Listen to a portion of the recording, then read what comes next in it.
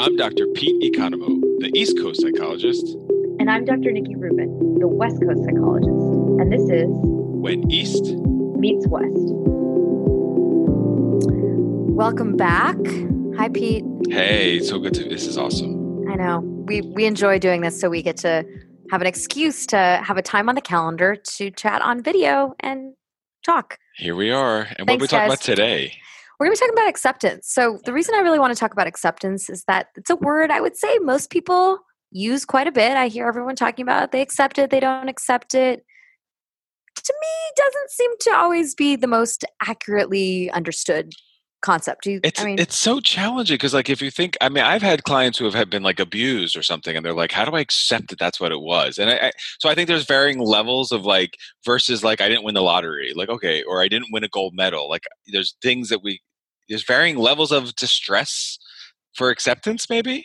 Well, actually, I'm glad that you used that example. So you're like, yeah, I don't accept that I didn't win the lottery. That's not fair. Right. That's sort of an example of how out in the world, colloquially, the word accept is used as like, that's not okay with me. Right. Okay, fine. Like, yeah, it's not okay with you that you didn't win the lottery. Fair. I understand it. I Sure. hear you. The definition that we use in behavioral science and in mindfulness is very specific. Yeah. So give it to us. All right. So acceptance means experiencing and observing reality as it is. So you're on the West Coast. I sure am. And I'm on the East Coast. Those are facts. And so at times they say in the West Coast that there's lots of traffic. Uh-huh. And so there sure is. Okay. And so how do you apply acceptance to traffic on the West Coast? When I'm sitting in the 405, and for those of you for our in West LA, Coast listeners. yeah, you know, everybody's like, oh yeah, okay, I'm with you. Yeah. So I'm on the 405 in bumper to bumper traffic. Does it matter the time that you're going? I mean, Ish. Ish. I mean, not really. Honestly, though, if you're going at 5 o'clock on a Friday, forget it. You're definitely screwed. Yeah. Accepting being in traffic is saying this is what's happening. Yeah. I don't like it, and allowing myself to feel the irritation. Yeah. Most people in that situation are like beating their fists against the steering wheel. You know, they're like, yeah. Well, so one of my first dialectical behavioral therapy trainings in Connecticut, so I'm leaving Jersey, I'm driving to Connecticut, and it's pouring rain, and I'm late, and I'm never late. I'm almost never late. I'm That's usually, true. Yeah, I'm almost like a 5-minute early kind of person, as you might imagine as a perfectionist. Yes. And so all of a sudden I'm late, and I'm thinking like, and I wasn't sure like the registration and all this stuff. It was like some of the top East Coast trainers in DPT. Yes. Uh-huh. And I was really excited for it. And all of a sudden, I look over whatever road I was on. But going from Jersey to Connecticut is not easy because you have to go through New York and there's tons of traffic. I look over, and on the median, there is this like vibrant pink flower, and I was like, "Holy shit, that flower is gorgeous!" And I was like, "Oh, that's mindfulness." Because in that moment, I just took myself into the flower versus the frustration. You go back to the frustration. Well, you make space. Well, and I make space for it. Yeah, make space for it. And I think where a lot of people get confused is, I'm going to guess there are people listening saying, "Oh, so what Pete's saying is acceptance means look for the good things out there. Right. Look for the beautiful pink flower. Right. And life is not a beautiful pink flower. There are beautiful pink flowers, luckily. Right. Yes, on the median, on I don't know, the LIR or wherever. Yeah. Is that how you get? I don't know. I forget. I'm forgetting, right? Yeah. Something like that. That's going out to Long Island, but close enough. Okay. Yeah. Okay. Yeah. I was trying my hand at. You were in New York for 12 years. 8. 12, blah, to 8, 12, whatever. Nikki's better at anniversaries than I am, but go ahead. Yes. So to see that pink flower requires first making space for what is. And that comes back to this idea of acceptance that most of us have trouble understanding accurately. That like you're saying, even when you have patients that have a trauma history, accepting it isn't, no. Yeah, this happened, let's push it under the rug.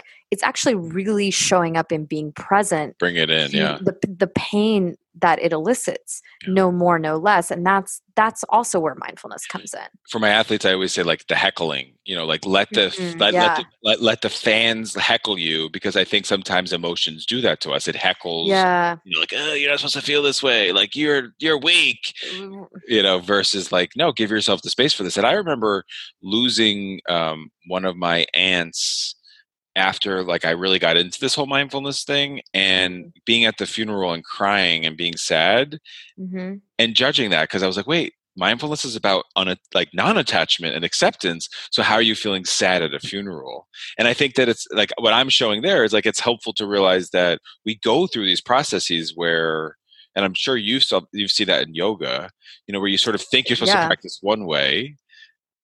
And through, right? Go ahead. Through experience, you recognize it's really about contacting what is, and that's where that, again, my opinion is this beautiful partnership of behavioral science and mindfulness shows up. That contacting the moment, contacting the grief that you're experiencing, contacting the joy you're experiencing when you saw that pink flower. Your, guys that are being heckled, contacting the frustration or irritation that shows up, that's a behavior.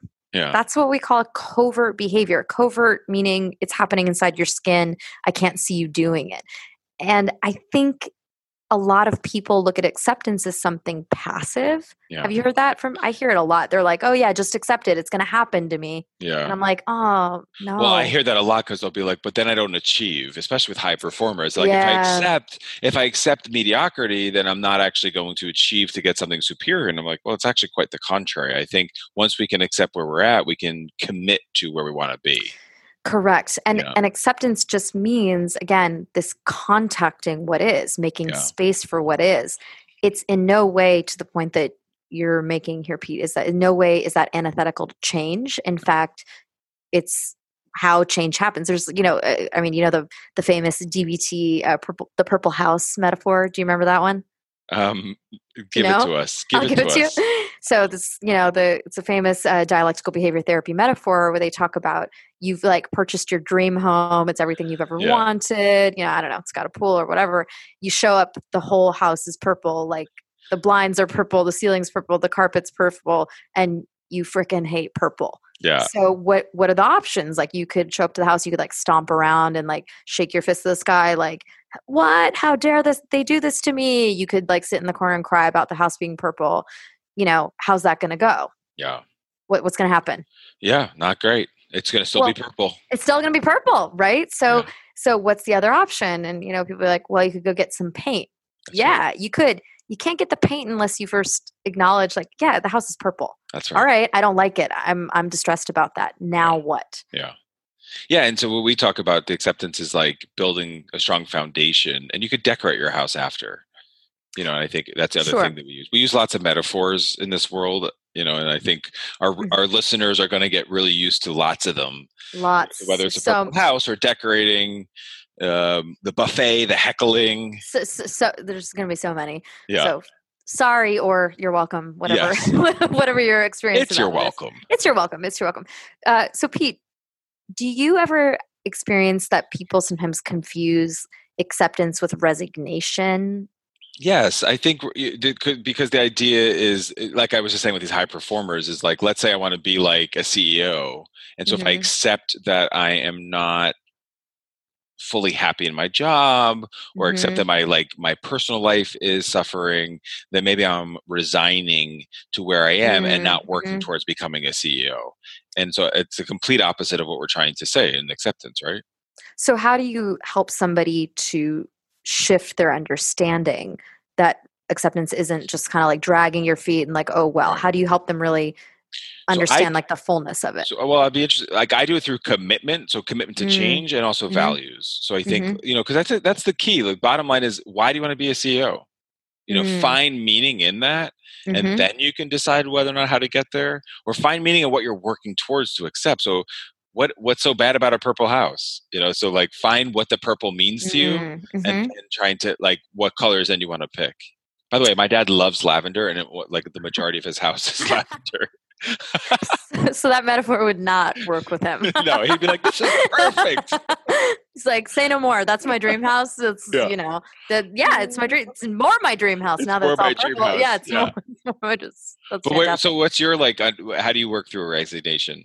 I really help people to understand that acceptance is a behavior that requires them to step into what they don't want to step into. Yeah. So oftentimes in third wave cognitive behavioral therapies, acceptance and the word willingness are actually used interchangeably. Right. So in mindfulness, for our listeners that have done a sitting practice before, a lot of times people will sit with their palms up in their lap, which is actually like a willing posture. Yeah, Pete and I are doing it right now on video. If you're watching, go to the website. Go to the website. You can see it. Yeah. And if you actually, even if you're listening and you put your palms up, you're going to notice it's kind of a vulnerable physical expression, right? Yeah. There's like an openness there. That's what acceptance is. It's not if you turn your palms over and squeeze your fists tight. That's not acceptance. That's like literally white knuckling it. Yeah. But most people that I encounter tend to view acceptance as like either they're resigning themselves to something or I got to bulldoze through this. And I really want to help people understand there is an opening up to discomfort, a willingness, right? Yeah, the white knuckling is something I think we've all done. And I think, of course. Grad school, hello. Yeah. And I think sometimes I struggle with that with like, say, athletes of color, of like white knuckling through kind of being told where to be or what to do, right. Because these are really challenging sort of conversations in that way. But I like that you brought up especially because that's that blend also with like yoga, and a lot of us do that in our clinical practice. Like my clinical rooms, if you come to them, depending on which office you're at, there's meditation mats, there's zafus, there's yoga mats, there's blocks, because we're not just sitting in a chair kind of talking all the time. That's how I do it. And I think I was like, that's awesome. I'm like, I'm sitting in a chair talking.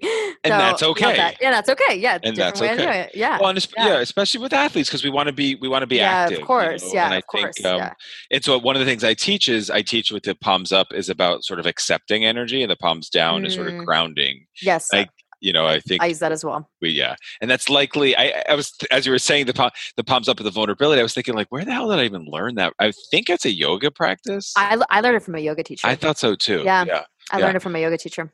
And I always feel it, and I think 100% of the time clients can feel that too, that I've worked with, where if we play around with the difference. If you sit for like 5 minutes together, 6-7 minutes, whatever, when it's up, you sort of feel like you're sharing something, versus like when it's down, you're just kind of in yourself.